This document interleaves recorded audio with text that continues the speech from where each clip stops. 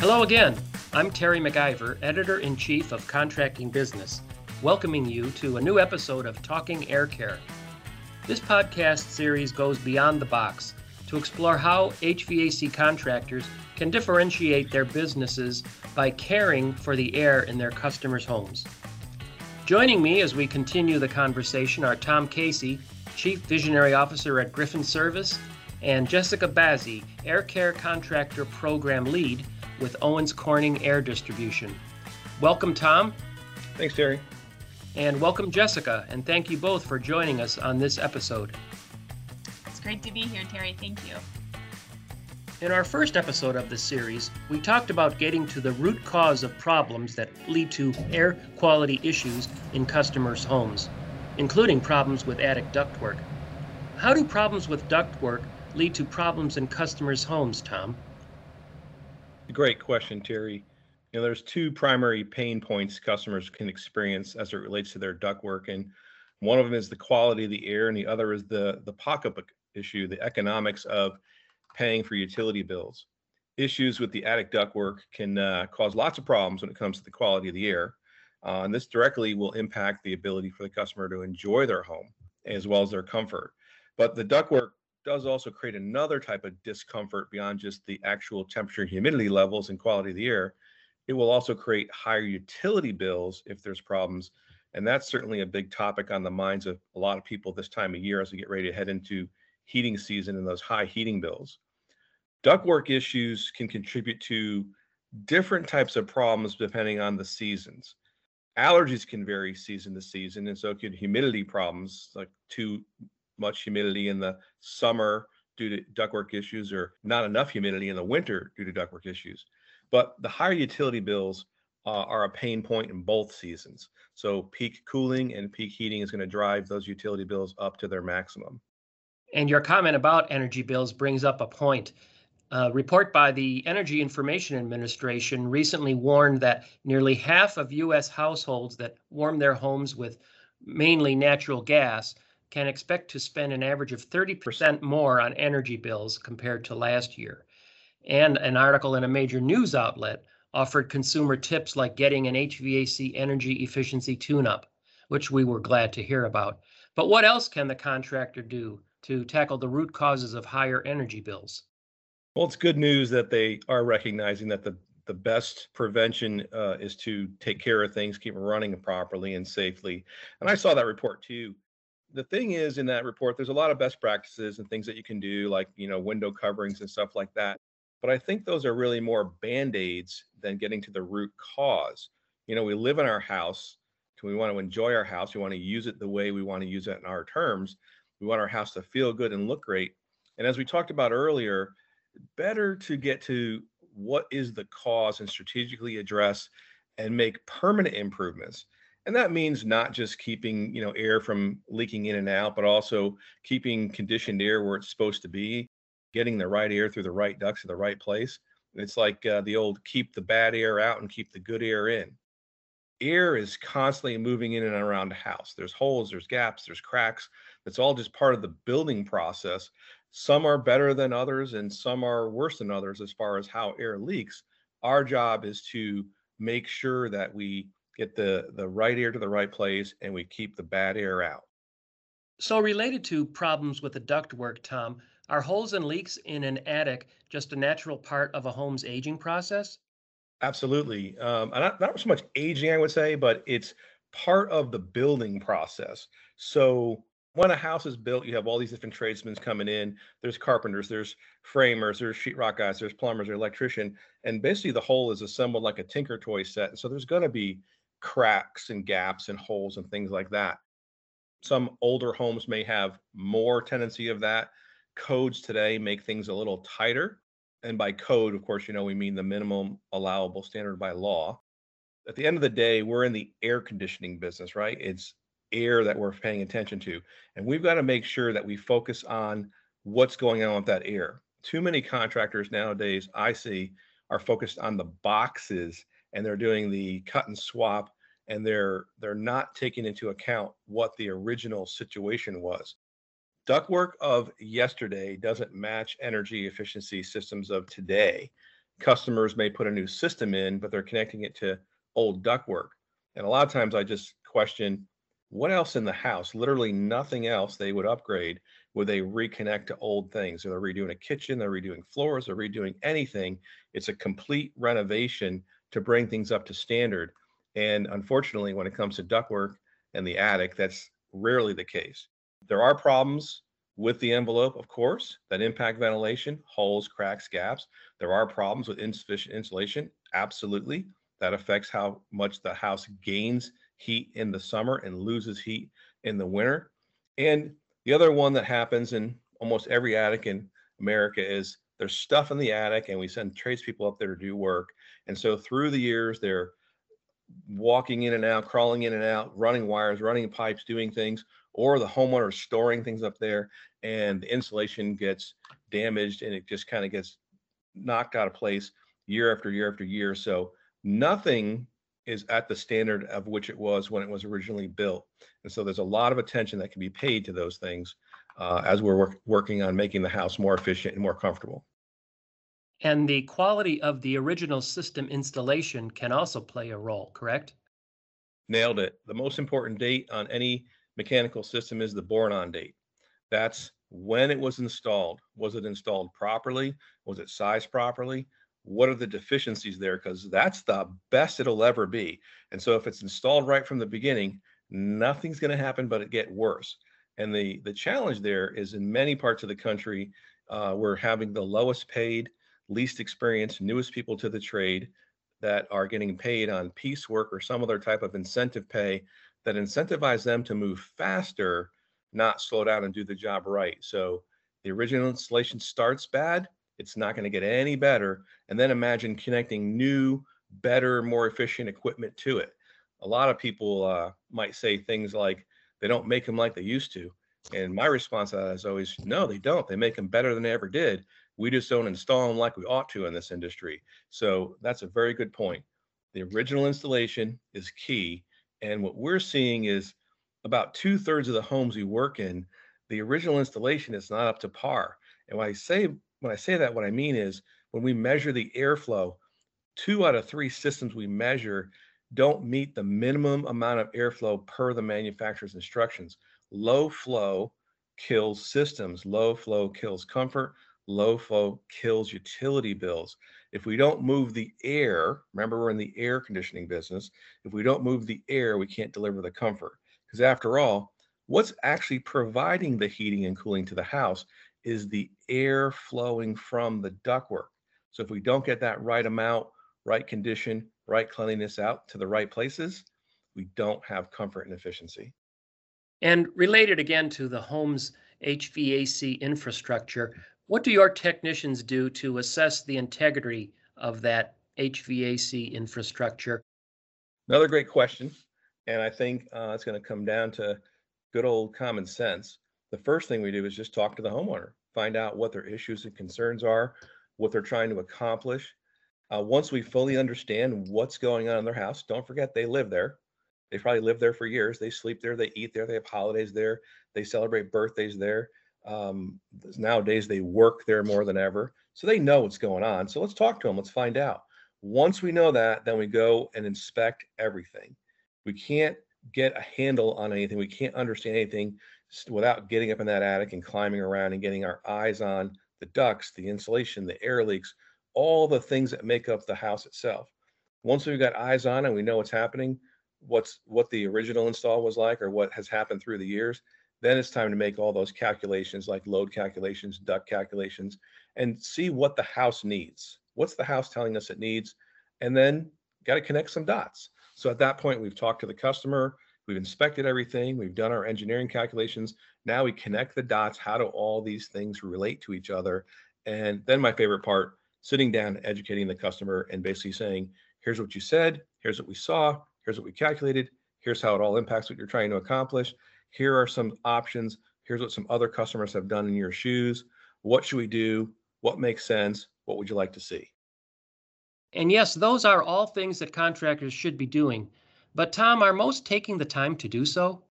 Well, I would say regrettably and also excitedly, 90% probably aren't. Regrettably, because it's our industry and we should take more pride in craftsmanship and being that excellence, being legendary in what we do.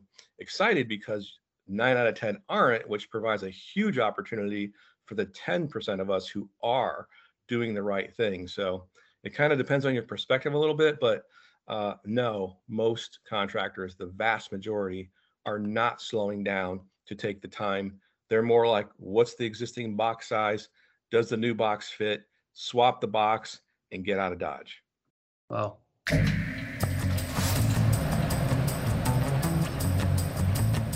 Let's talk about another vital part of the contractor's job.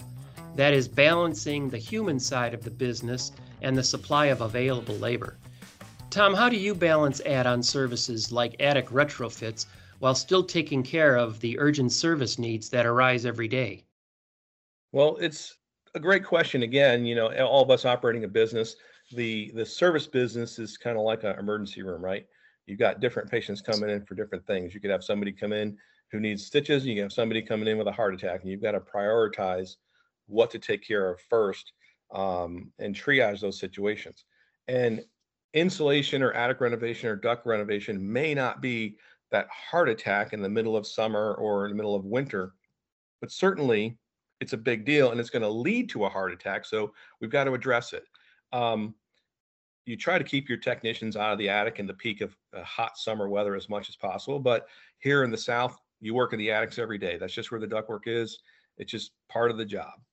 So we do try to do things that make sense, that help load our technicians properly. If we can do all of it at the same time, that's the best thing for the customer. We're in the attic already. We're fixing ductwork, we're changing systems, we're upgrading attic insulation and sealing things all at once, one and done. Less disruption for the customer, more consolidated work and projects for the crews. There's some efficiency in that, and staging and setting up safety and things along that line.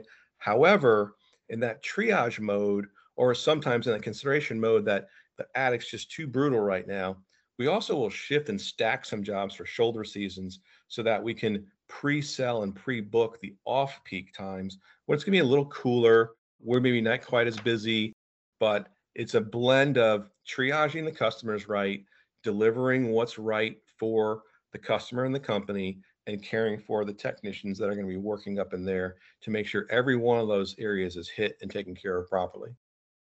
Another question that comes up a lot during fall and spring cleaning times, Tom, is what about cleaning the ducts? What advice do you offer when a customer asks about having the ducts cleaned versus replaced? Well, duct cleaning is a case-by-case situation in our world.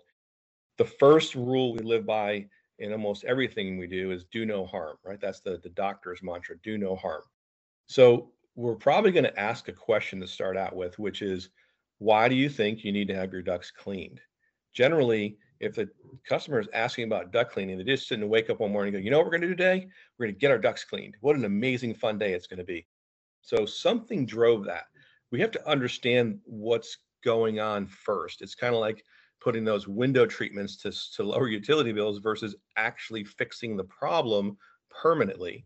So duct cleaning is a good service in certain situations, in some systems and some customers. It's the right solution, but it goes back to the old prescription without proper diagnosis is malpractice. And I think in our trade, we commit malpractice more than I'd care to admit as an industry, because we don't slow down to learn what's going on and ask the right questions. So it's a case by case based on what the customer is trying to accomplish. What if they have a thought that cleaning their ducts is going to solve their allergy problem, but their allergy problem is created by a leaky attic or terrible ductwork? All we're going to do by cleaning the ducts is make the problem worse and put ourselves in a position for having an unhappy customer. So let's slow down. Let's ask some questions. Let's really try to serve the customer with what's right. And that's how our approach to duct cleaning is. And we do it, by the way. So it's not that we don't do it, but I will tell you, we probably turn it down or redirect them as much as we do clean ducts. All right, excellent observations. Just as energy bills fluctuate, so do the housing markets, Tom, and we've been in a hot housing market for a while. So how can investing in the unseen parts of a home, including the attic, add value for buyers and confidence for sellers? Another great question. You're full of them today. Listen, the hot market, or if it was a stagnant market, it's kind of two sides of the same coin. So when you have all these houses flying off the shelf, how does a seller position their house to be the most attractive one and a buyer make sure they get the best one for their money? Well, there's got to be something they can do besides just check the appraisal value of the house. So they have home inspections, they have all these things. Well, certification becomes a real differentiator in this market.